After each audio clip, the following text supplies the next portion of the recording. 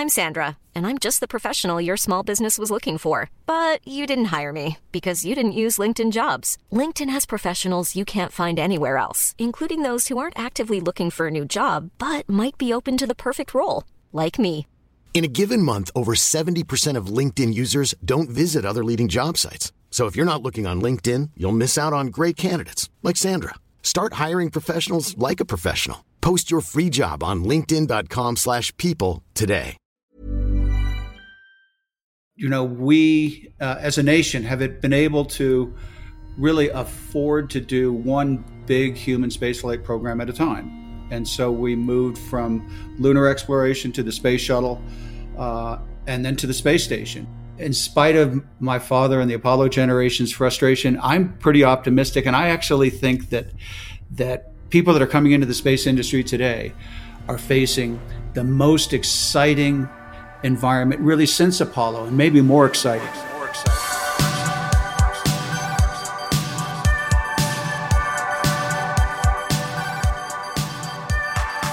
Welcome back to Where's My Jetpack? Back in the 1960s, we were promised everything from jetpacks to flying cars and holidays in space.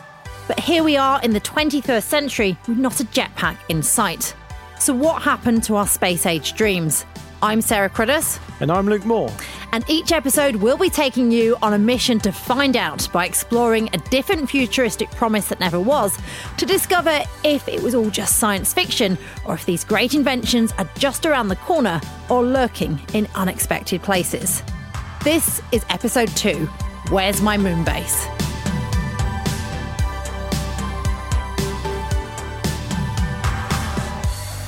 It does feel like going to the moon is something which is almost history now. More than 50 years ago, we were walking on the moon. Listen, Sarah, there's a lot of different technology being talked about on this series, but this is big potatoes.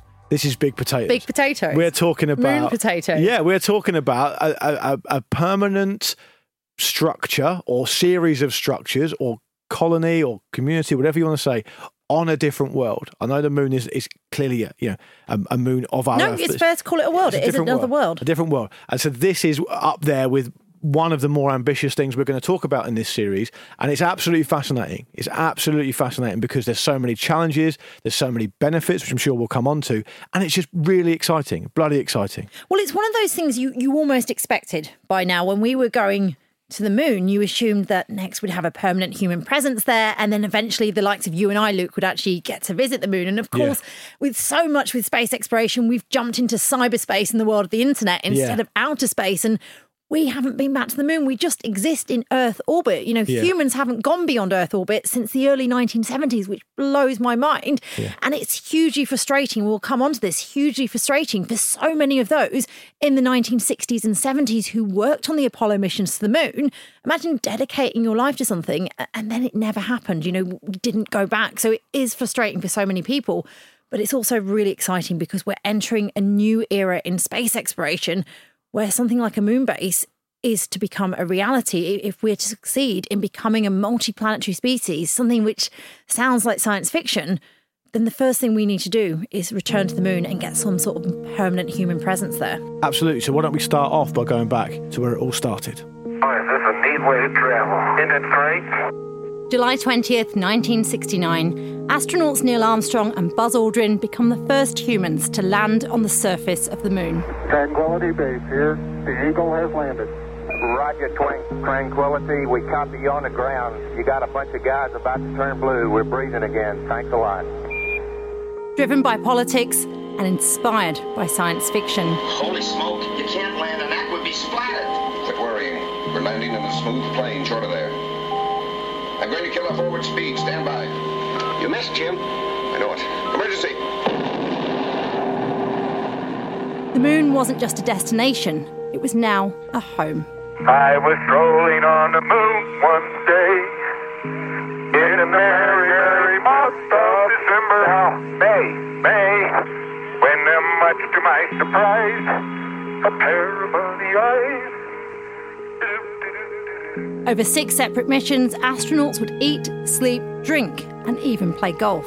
It looked like a place to be, Al. Here we go. Miles and miles and miles. The tiny lunar modules which housed the crews were our first moon bases. And back on Earth, imaginations turned to predictions of a permanent base on the surface. Lunar rovers float magically over powdered plains, range the crater's edge, their elastic train-like bodies conforming to every surface character of the moon. Here are bases of communication and supply, islands of existence built to withstand the melting heat of the lunar day, the shattering cold of the lunar night. The airline Pan Am even began issuing tickets for its first Moon Flights Club, and for many it felt certain that a permanent base on the moon was to be our future. You want the moon? Just say the word and I'll throw a lasso around it and pull it down. Hey, that's a pretty good idea. I'll give you the moon, Mary. I'll take it. See, I feel like we can kind of already answer the question, where are my moon bases? Because we've already had moon bases.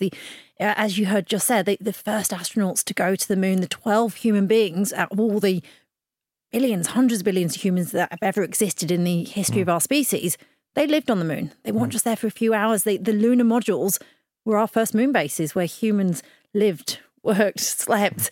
If only for, the longest moon mission, Apollo 17, they're only there a matter of days.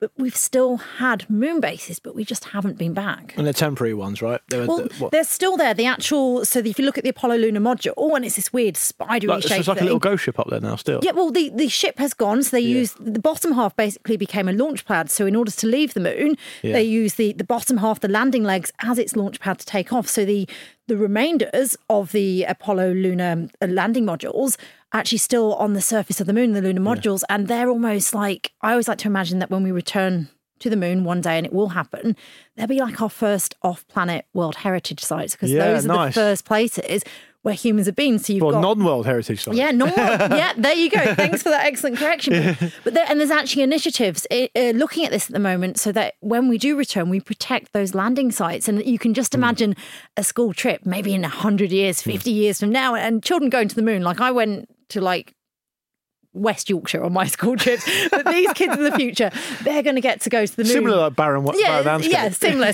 You're saying this to a Yorkshire lass as well. But you can imagine people going to the moon and looking at those sites one day where humans first set on the foot on the moon, and then looking back at Earth and seeing Earth almost the size as we see the moon in the night sky, and being able to cover the Earth with their own thumb, just like the first moonwalkers did. So we have had those bases, the remnants of our first bases, and yes, it was only for a matter of days, a matter of hours. They're there. When you look up at the moon, evidence of humanity exploring another world is there on the moon. So I think, as we move through today's episode, I think we'll talk about a bit what the benefits are of having a permanent presence on the moon and a permanent colony, or whatever you want to call it. But looking back to the past, Sarah, why did mankind want to go to the moon in the first place? I think the real simplest way to answer this is humans were built to go over the hill. Yeah. Humans were built to explore. If we look at it from a logical point of view, when we explored Earth, sailing the oceans back in the age of exploration, the age of discovery, is the equivalent of going to the moon in the mid 20th century. So what we're doing is nothing new. The only thing different is the playing field. And I think as science and technology evolved, certainly at the turn of the late 1800s into the early 1900s, we saw people starting to imagine what it would like to be, or it would be like to go to the moon. So science fiction is always, it mashes up the knowledge of the time and makes predictions sometimes about the future. And the moon has been our neighbour for all of eternity. The thing you have in common with every single human pretty much that's ever existed is that you've looked up at the moon. If you go back hundreds of years, humans were looking up at the moon and wondering. So it was that next natural step to explore what is beyond our earthly home. And then the moon is only a few days away. And I think, as we've learned on this show so far, and we'll continue to learn, as you are a big fan of science, Sarah, science fiction is science prediction. Yes, and this is this is a great example of that, right? But what? So we heard in our little package there that a huge amount of progress, obviously, on this, what was in the 60s and the 70s, but it had its genesis in real terms, in kind of modern terms, if you like, in the 1950s, right? Yeah, I mean, people started, Wernher von Braun, who was the mastermind, the German rocket scientist, the mastermind behind the Apollo missions to the moon for the US. He was doing shows with Walt Disney talking about sending humans to the moon in the 1950s, but it was the 1960s, the start of the space race, this conflict, between the USSR and the United States, which really changed the political landscape and enabled human beings to eventually get to the moon. And of course, we haven't been back to the moon since 1972. I'm glad that you know that as Right, well. so- Most people don't know. Most people can name the Kardashians, but not the moonwalkers. And Gene Cernan was the final person to walk on the moon That's correct. in the And early 70s. he still is, to this day, the final human being to walk on Yeah. the moon, even though he's now passed away. So why did we lose that momentum? Now, I appreciate that actually what was achieved in 1969 through to 1972 was obviously astonishing, and it even bears, bears comparison now to some of the greatest achievements of all time, of course. And it's amazing to see how much humanity has progressed since then. Yet that still seems like an outlier of what is able to be achieved in scientific terms. We haven't been back to 1972. I presume some of the answer for this is that people don't remember either that it's actually quite a long way away. We're talking about astronauts going to space. They're going to near-Earth orbit. They're not going 250,000 miles away to the moon, right? It's a long, long way to go. So that's part of the reason. But what are the other main reasons why we haven't been back? Well, I'd actually disagree with that because the moon is far away, but we've had the technology for a long time. Yeah, we had true. the technology back in the 60s, and the moon's only 3 days away. Right. Yes, it's 250,000 miles away, but it only takes us 3 days to get there. But the moon, as much as it frustrates me as a big space lover and someone who works in the space industry, the moon was more about politics than it was about science Yeah. and exploration. And of course, you had the American flag there, but it was basically the Russians and the Americans trying to do a big thing well, trying to say our way of life, communism and capitalism, our way of life is the best and impress other countries. And when America realised it wasn't going to be first in space and it wasn't going to be first in orbit, it had to find another target. And the moon was something which was more of an even playing field because they understood that the Russians didn't actually have the technology to get there either. So they had a chance of catching up. If America was going to compete with the Russians in low Earth orbit, they weren't going to win because the Russians were ahead of the Americans. They were first to orbit, first to send a woman into space, first to spacewalk. So the moon was something new.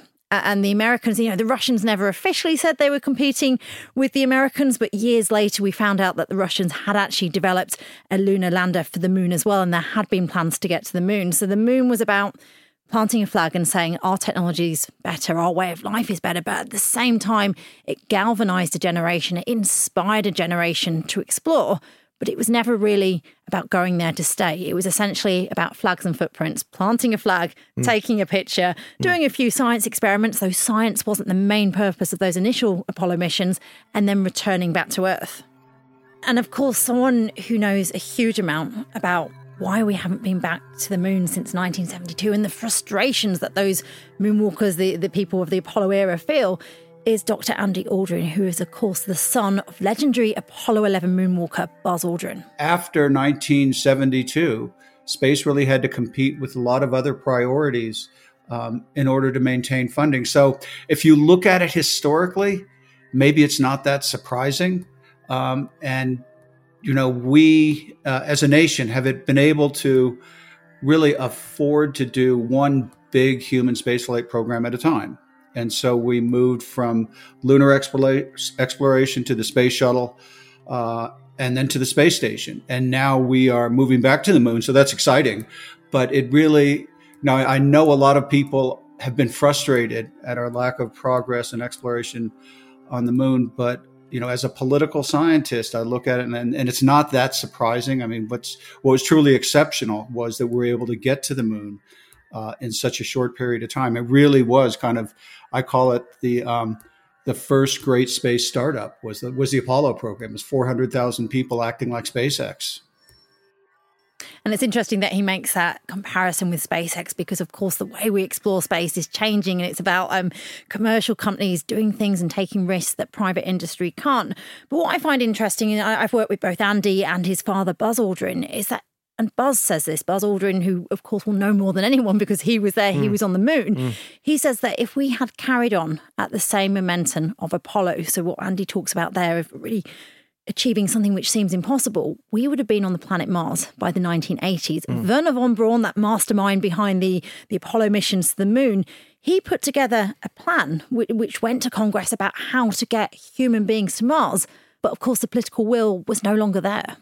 Yeah, and it's fascinating to me to think of the way Andy or Dr. Aldrin speaks there about how we should perhaps consider that 1960s, 1970s period as almost like an outlier. Like the specific political landscape and the will existed for that period of time, and it was never realistically going to be maintained because, as he says, other priorities came to the fore. The world changed, lots of other things happened, and as a result, we lost an awful lot of momentum, which is actually really sad. It's really sad because there are practical implications for how much we could have learned in that interim period and how much it would have affected and improved life on Earth as well.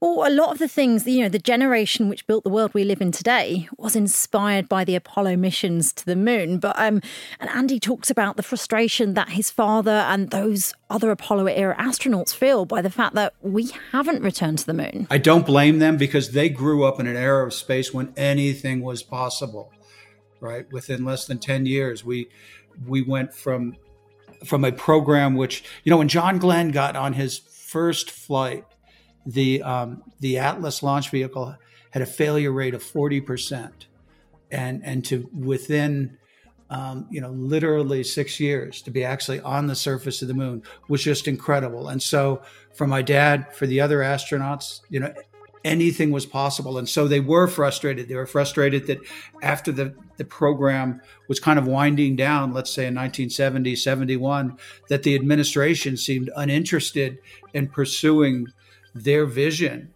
of permanent inhabitation of the moon.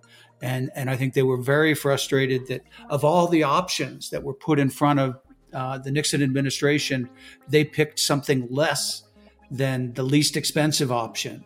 And so that frustration hasn't gone away. And I understand when you're sort of raised in an environment where we had an exceptional program, you expect to be able to do that again. But it's really hard to create the kind of political commitment that it took to get us to the moon. And so I understand their frustration. I just don't know what to do about it. And you've got to remember as well, space is all risky today, but space was really dangerous back then. These people lost friends, lost colleagues in the pursuit of the moon. I mean, this was, for all intents and purposes, a war, albeit a cold one. And then at the same time, look at the picture of media and culture. You've got adverts saying women of the future will clean using this product on the moon. And you've got Vogue doing covers about what people will wear when they're on the moon. So society's telling you we're going to the moon. You're doing something impossible, you're risking your life for it, and then it all feels like it's for nothing. And I feel also, to look at the political side of it, you've ultimately got in the US who was leading on this side of it, particularly obviously for the Apollo side of the fence. There's a new president technically every 4 years. Now, a president may win a second term, but he won't win a term beyond that. So ultimately, what you've got is an absolute maximum of 8 years. And that's not a huge amount of time unless the entire country is unified behind this idea that they're fighting a Cold War against an enemy. When that starts to cool, or when priorities start to change, you see this over and over again on the political side. Things just reset because different presidents or different leaders come in with different priorities, and the whole thing doesn't really maintain its momentum either. So it becomes difficult for a number of different reasons. Luke, you are wasted in podcasts. Oh, well, that's kind of you. This is something we talk about in the space industry. If we can slightly segue to Mars very quickly, the reason humans haven't been to Mars really is because presidents sometimes say we're going to go to Mars, but they only have 2 terms to achieve it. And that's why the shift we're seeing, SpaceX, other commercial companies, that's what's exciting, and that's what might potentially help us see a moon base. So that's how far we've come so far then. That's the story so far when it comes to establishing hopefully some kind of permanent presence on the moon. After the break, we're going to look at the current state of play.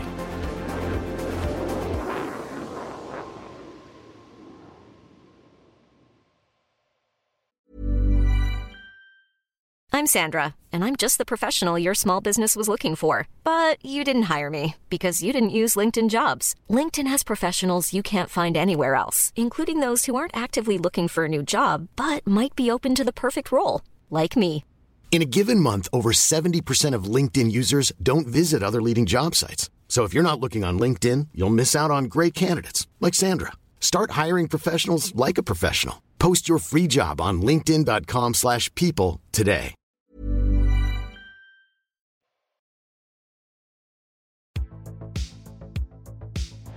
T-minus 1 minute and counting. The Soyuz now on internal power, and we have auto sequence start.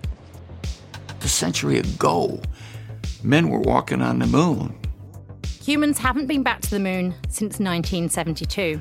Yeah, it's one of the greatest things that's happened in modern mankind. Today, it's lost in history. In fact, the furthest people have explored in space is Earth orbit. Ramping up to flight speed. And liftoff. Liftoff of Tim Kopra, Yuri Malenchenko, and Timothy Peake on their way to the International Space Station.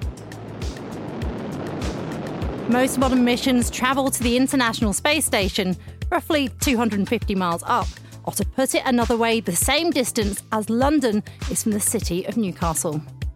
Meanwhile, robots have been the only thing from Earth to call the moon their home. Chinese state media reports a spacecraft has successfully landed on the dark side of the moon.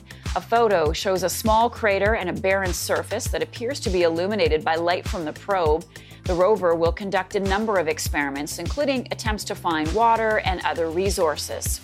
But even though astronauts have not returned to the lunar surface, people have continued to imagine what a moon base might be like. Today, we deliver enough clean-burning helium-3 to supply the energy needs of nearly 70% of the planet. Who'd have thought? All the energy we ever needed, right above our heads. The power of the moon. The power of our future. And now there are plans to get humans back on the moon. At NASA, we have always answered the innate call to go. With Artemis, we are going to stay. Proving that humanity can live on the moon, Mars, and other worlds. And share the wonders of the solar system with all. Under its Artemis program, NASA has committed to land the next man and the first woman on the moon this decade, and with it plans for a permanent lunar base camp. Our efforts create impact for all. Technologies that revolutionize industries. And jobs that bring prosperity to people. The discoveries from space benefit the way we live on Earth today. And those from the moon will create a better future for generations to come. But to do that, we must go. See, I find that hugely inspiring. It is, isn't it? To think that one day soon, one day within the next decade or so, we could go outside, or all of you listening can go outside, look up at the moon, and know that there's humans up there looking back at you.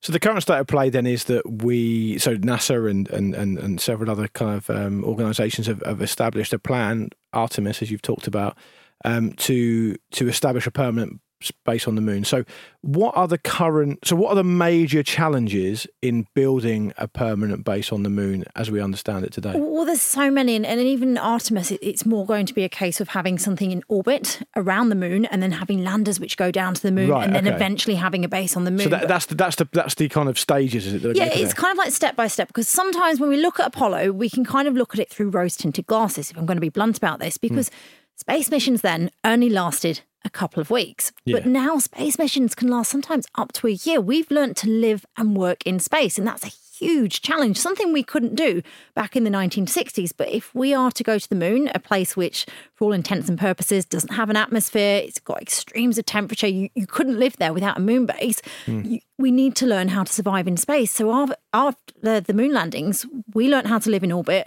We learnt how to survive and potentially how to one day thrive in space. And now the next natural step is to return to the moon, not just be about planting a flag and taking some photos, but to actually have that permanent base there. So we've needed to do the less sexy stuff, so to speak, and to do experiments, learn, everything from how to grow food in space to how to do science experiments. The effect on people's bodies. Yeah, the effect on people's bodies is huge. We've done twin studies with one twin in space, one twin on Earth. Right. There's a huge amount of science we've had to learn. And now the next natural step is going to the moon, because if we want to explore beyond our Earth, if we want to explore the other worlds within our solar system, we need that base on the moon, because we can learn how to live in another world with its lower gravity, with the risks of radiation which come with it, but also close enough to Earth to get supplies and to be able to still rely on Earth. So what's the main difference then between, because I presume it's the same in principle, what's the difference between having people living for quite a long time on a space station that orbits the Earth and doing exactly the same thing on a space station that orbits the moon? Well, it's further away. So that's more the technical challenge. I suppose. Hugely more expensive. But what we're actually seeing now is no different to what we've seen throughout history. So governments tend to go in first and then private industry follows. And I'm going to use this terrible explanation, and it's not the best example now, but look at the history of Columbus. Columbus went first, and then you had the Mayflower setting sail to America with entrepreneurs and ideas. Obviously, we don't have to agree with everything that happened, but the principle's still the same in space. You've got government-funded exploration, such as NASA and the Russians during the space race. Now we're seeing private industry, and they can they can take the risks that governments can't. They're not having to justify the cost of things to people because it's not people paying for it. And so we're seeing the same shift happening, and that's going to enable hopefully a public-private partnership, which will be the Artemis program, to see human beings back on the moon. But we should also remember that the moon, space exploration is no longer about two nations anymore. If you were to get a map of the Earth and colour in the countries which have assets in space, you'd be colouring in most of the countries on the planet. There's very few which don't have assets in space now. But that also means other countries, such as China, they're able to get to the space. They've landed spacecraft on the moon, robotic spacecrafts. So we could see potentially people from other nations. It might not, hopefully it'll be the Americans get there first, but it might be China which sends humans to the moon next. And because I know that in the past the great glorious era of people walking on the moon was essentially a completely US government funded effort. And as we sit here today, are we saying this is a private investor first kind of model with the government supporting it, or is it the other way around? It's more of a case that the term is public-private partnership. Yeah. So you need both. But what we're seeing, so when you watch the SpaceX launching crew to the International Space Station, they're now taking over the job of NASA. So they're able to get people into space, do the run-of-the-mill jobs, whereas NASA can focus on the bigger picture, on the longer term, such as going to the moon. But they then need those private partnerships to come in, because if we're going to go to the moon, we need to think of everything such as communication, or even companies are developing delivery services, kind of like a DHL service to get packages to the moon. Again, it sounds like science fiction, but if you've one day got human beings living there, they're going to want to receive parcels or goods or supplies from Earth. So it's people thinking of all the kinds of problems we have on Earth, but how we do it on the moon. And the goal, of course, is to see the next man and the first woman with Artemis program set foot on the surface of the moon, and to be able to look up and know there are humans on the moon.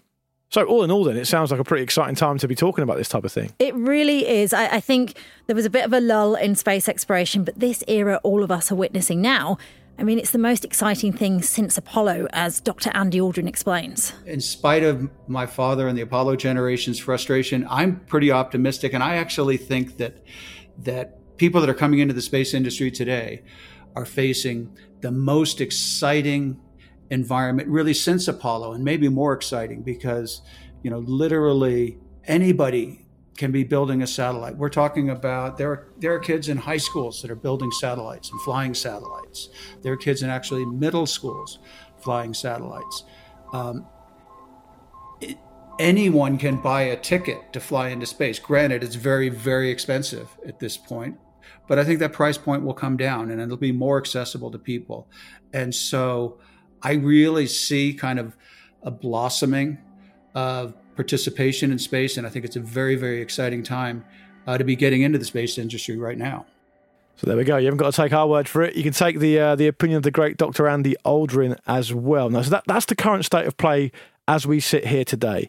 Let's now take a look at what the future may hold. This round-the-moon flight is a necessary step before establishing a base on the moon. It's a survey flight. If there is going to be a base on the moon, and there will be, it's my business to see that it's in safe hands. The moon is our first stepping stone into the cosmos. A permanent lunar base will mean that we can learn how to live and work on another world, while only being a few days away from Earth. From understanding how to grow crops, to extracting resources such as water, and adjusting to life on an inhospitable world. Every cubic meter of soil requires 40 liters of water to be farmable. So I gotta make a lot more water. Good thing is I know the recipe. You take hydrogen, you add oxygen, you burn. But the moon won't just be about science. In front of a packed house, SpaceX founder Elon Musk introduced his newest partner in space exploration, billionaire Yusaku Maezawa. There are plans by SpaceX to send Japanese billionaire Yusaku Maezawa and a crew into orbit around the moon. Although for now the idea of a lunar hotel is science fiction, the future of the moon will no longer be about flags and footprints, but instead an extension of life on Earth, and with that, moon bases. I choose to go to the moon. So it's all pretty exciting stuff, Sarah, but in real terms, how far away, what's the consensus? How far away are we from having a permanent base on the moon itself? It depends what you mean by permanent base, because we will see within this decade human beings return to the moon, hopefully under the Artemis program in the US. And with that, you'll technically have a human base on the moon, because the goal of Artemis is to, as I mentioned, have a station in orbit around the moon and then have a lander which goes down to the surface and then eventually a base on the moon. So you will have the Apollo era type temporary base. No, I'm thinking 3-bedroomed house. 3-bedroom with house. Garden and car in the drive. Okay, well, it's not going to be above ground. I'll tell you that. Right. Okay, so the plot thickens. The plot thickens because we've got a lot of considerations. When you leave Earth, human beings were only really built to survive on Earth. So when we leave Earth, the biggest hurdle for us exploring space is us. It's human psychology, it's human biology. We've got the technology to do it. With the robotics, we can send robotic landers to the moon, but that's where the real challenge comes. But what I will say is that change is happening much faster than you realise within the space industry. I mean, look at the fact that we can land rockets, launch rockets to space and then land them back on Earth. That sounded like, science fiction not so long ago, and now it's happening. So you've got very intelligent people, such as Elon Musk, really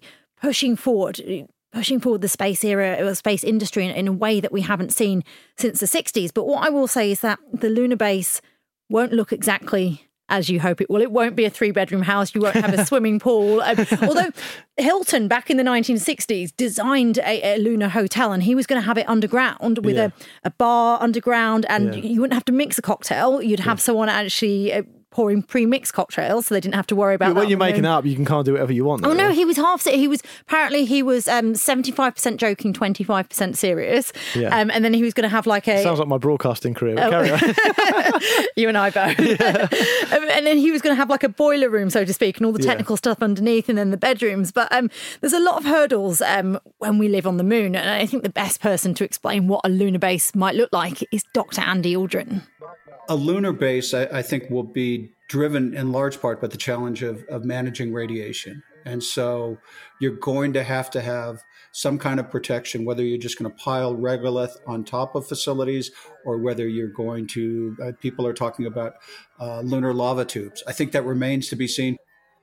So underneath the surface of the moon is clearly something approaching a no-brainer because it gives you protection from radiation, and it's a lot easier in the long term to sustain it, right? Exactly. And then there's talks, so the European Space Agency, for example, talks of a lunar village, and they don't actually mean a village on the moon. What they mean is a collaboration, so different countries, different nations potentially working together and having different bases on the moon, but most likely underground because you need protection from radiation. You also need, one of the big things we learned during the Apollo missions was that lunar dust is a big problem. So the spacesuits that the astronauts wore when they walked on the moon, they got very, very dusty, which is fine if you're only there for a few days, but there's a potential for the dust to cause damage to the spacesuits, and you certainly don't want that to happen in space. So again, being underground, it provides protection from the extremes of temperature. It provides protection, as Dr. Andy Aldrin said, from radiation. It's just the best place to be, but you'd hope that at least be windows so that you can look up at the stars or look up at the Earth. So you mentioned earlier a little bit about what purpose it would serve. You're talking about the idea that it's a way of us almost like trial running how as a species kind of perform certain tasks, presumably perform certain scientific experiments, learn to live with the difference in gravity or that type of stuff. But are there any other purposes it will serve? Because I've read before that it might kind of operate as some kind of giant petrol station as well. That's correct. Yeah. So one of the most exciting things on the moon is the presence of frozen water, also known as ice. Yeah. And basically liquid rocket fuel, the key ingredients are hydrogen and oxygen. And what's water made of? Hydrogen and oxygen. So if we can... getting to space is really difficult because the more fuel you need when you launch, the more fuel you need to lift that fuel up, and then it becomes like a complex process. So if you can launch with the lowest possible amount of fuel, go to the moon, fill up on your rocket fuel at the moon, and then you can go further into the cosmos. So all these science fiction predictions you see in Moon or Ad Astra, for example, in the movies, of having a lunar base underground and then having people filling up so they can explore further into the solar system, it's not a bad shout. And is it also a case of then almost doing it stage by stage? So you then find another rocky planet and you exercise those Those principles again say on Mars, and that gives you another broader horizon to look at, because Mars presumably is a rocky planet, and you could potentially do the same thing again, although it's just further away and slightly different. There's frozen water under the surface of Mars, and one of the biggest hurdles we have in space exploration is actually going fast. So you hope by the time we've set up a base on the moon and a base on Mars, science and technology would have found an alternative way for us to travel much faster and much further in space. But yes, in situ resources, so using the resources available on the moon for fuel, but also for creating these moon bases, because when we explore Earth, we don't take everything we need with us. We use the land, the tools that's available to us. So actually manufacturing on the moon, creating habitats from the regolith, the materials on the moon to enable us to survive. That's key skills. And that's the only way we're going to be able to explore is living off the land. And do you know what that says to me? That says to me that people who go up there are going to need to do certain types of jobs. Yes. You can't just be up there for a holiday, everyone. You've got to earn your keep and work as well. So we asked Dr. Aldrin what kind of jobs there would be on the moon in a permanent setting. The astronauts that go to the moon in the future, at least if you kind of look at a steady state permanent presence, the major differences are that a lot of the people on the moon are going to be doing work, are going to be normal jobs. I travel to schools quite often, and I tell kids in schools that when they grow up, they're going to be able to apply for a job on the moon, doing whatever. I mean, you could be a barista at a Starbucks on the moon. I really believe that's going to happen. So the type of jobs are going to be incredibly different. To be sure, there will be scientists traveling to the moon to do science the same way they do at the Amundsen Scott facility. But the majority of people on the moon, at least as I see it, will be working to extract resources. I think there'll also be a lot of tourists on the moon, because it's, if you look out into the future, there are a lot of things about being on the moon that are probably going to be a lot more fun than just going into orbit around the Earth. I mean, you probably want to do both if you're taking the trip, but I think there will be a number of tourists on the moon as well. I mean, I look forward to the day that someone's going to their boring job on the moon. Yeah, it's crazy. It is crazy, but it will happen. And you just think, Andy Aldrin, he grew up and his father walked on the moon. He went to school with other kids whose dads were also moonwalkers and astronauts. And it's just so crazy that in the future, many more of us could know someone who's been to space, who's walked to the moon, and it's no longer something special. It's something which so many people can do, just like getting on an aeroplane is open to so many people. I think it's kind of a bummer having your dad being that legendary in that discipline. Because, I mean, respect to Andy Aldrin for going there and doing that thing and pushing it forward, because it's a long shadow to live in. So good on him. I asked you earlier, though, when are we going to see this happen? And this is I dodged the question. Yeah, you really. did. And this is around the time of the show we talk about science fiction or science fact. What are we talking about here? When is this going to happen? Would you be confident as putting maybe, I don't know, the end of this decade as a time frame on it? Oh, that is it. I certainly think this decade we will see human beings return to the moon. So in that sense, we will get a lunar base. But the people listening want to talk about the big stuff. How big a lunar? Do you want a lunar city? Do you want a... I think something that we could all generally agree was some kind of permanent base on the surface or under the surface. I think within the next few decades we will see that it is something which is happening now. Not quick enough. I need it quicker. I've got to give you a scientific answer, because you can't just say it's going to happen, because we don't know when it's going to happen. But the space age is happening now. This space is. But this so is a when, not an right if, though. This is a when, not an if, is what you're saying. I am, and I'm not the only one. Over to you, Andy Aldrin. This is not science fiction anymore. This is going to be reality, and I'm really pretty confident that it's going to happen.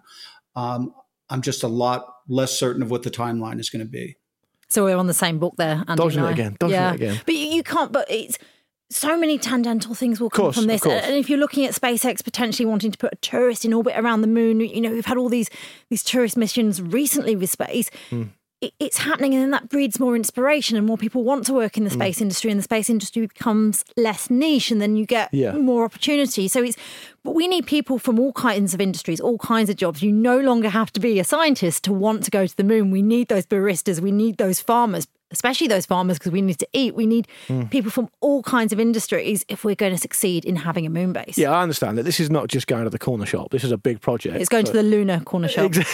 Maybe, yeah. So I realise I'm asking for a lot, but I think in this type of really big episode subject, I just want to know, because I think it'll be interesting, it'll be fascinating, and it's something that we should all be able to get behind, because of what it physically is, but what it actually represents for us as a species as well. It's a fascinating It thing. represents our first step in becoming a multiplanetary species. And that's big. That's big potatoes. That is massive potatoes. That is lunar-sized potatoes. Because imagine a cosmos, a universe, or a solar system even, full of many more humans. And instead of how many? 7 billion humans, there's 70 billion humans. How many more Einsteins? How many more Mozarts? How many more opportunities to do good? Because I really believe... I know what the people are thinking. They're thinking, how many more Luke Moores, and can we deal with that? That is true. I will answer that. One is enough. But you know, if we're to... You've lost my train of thought now. But, you know, in space, we have to work together in order to succeed. Space is bigger than any one nation, any one company, any one individual. So a lunar base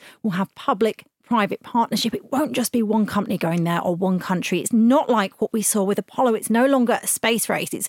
I guess the best example is it's almost like a new Wild West. But in order to succeed, we will need to work together. And that gives me hope for humanity, that often science fiction can be quite dystopian when it talks about a lunar base. But good point. My prediction is that we will need to work together. Look at the International Space Station. Countries, 16 countries, not all of them get on well on Earth, but working together in order to explore space and to live in space. And the moon will be an even better example of that.